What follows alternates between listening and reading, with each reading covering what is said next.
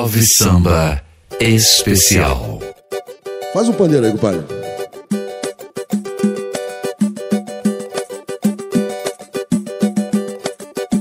Tamo junto, compadre. Rádio Mania. Será que vale a pena jogar no lixo nossa história de amor?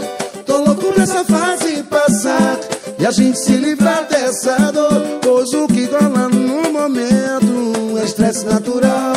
Especial. Pois o que rola no momento é estresse natural do tempo. Será que vale a pena jogar no lixo nossa história de amor? Tô louco nessa fase passar e a gente se livrar dessa dor, pois o que rola no momento é estresse natural do tempo. Pois o que rola no momento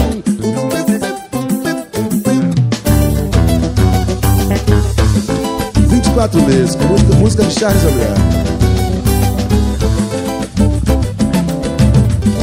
Pode até ser loucura minha eu querer parar, mas na verdade eu não suporto mais sofrer, brigar.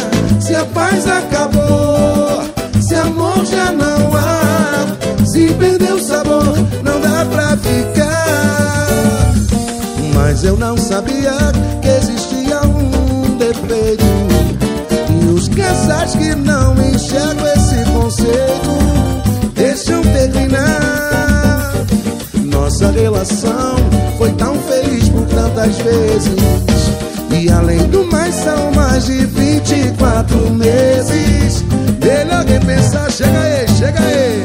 Será que vale a pena jogar no lixo nossa história de amor? Tô louco pra essa fase passar e a gente se livrar dessa dor, pois o que rola no momento é estresse natural do tempo. Pois o que rola no momento é estresse natural do tempo. Será que vale a pena jogar no lixo nossa história de amor? Tô louco pra essa fase passar e a gente se livrar dessa dor, pois o que rola no momento é estresse natural do tempo. Pois o que rola no momento tudo bem.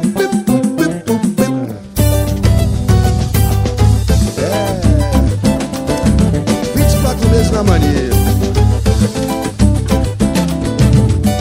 Pode até ser loucura minha eu querer parar, mas na verdade eu não suporto mais sofrer, brigar. Se a paz acabou, se amor já não há, se perdeu o sabor, não dá pra ficar. Mas eu não sabia que existia um defeito, e os casais que não enxergam esse conceito deixam terminar. Nossa relação foi tão feliz por tantas vezes, e além do mais são mais de 24 meses. Melhor repensar, ajuda aí, ajuda aí. Será que vale a pena jogar No lixo nossa história de amor, tô louco pra essa fase passar e a gente se livrar dessa dor, pois o que rola no momento é estresse natural do tempo. Pois o que rola no momento é estresse natural do tempo.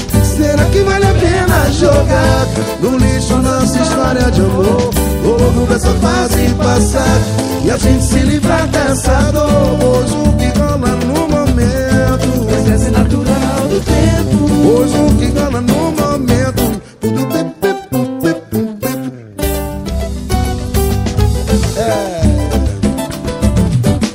Só aqui na Mania do Brasil.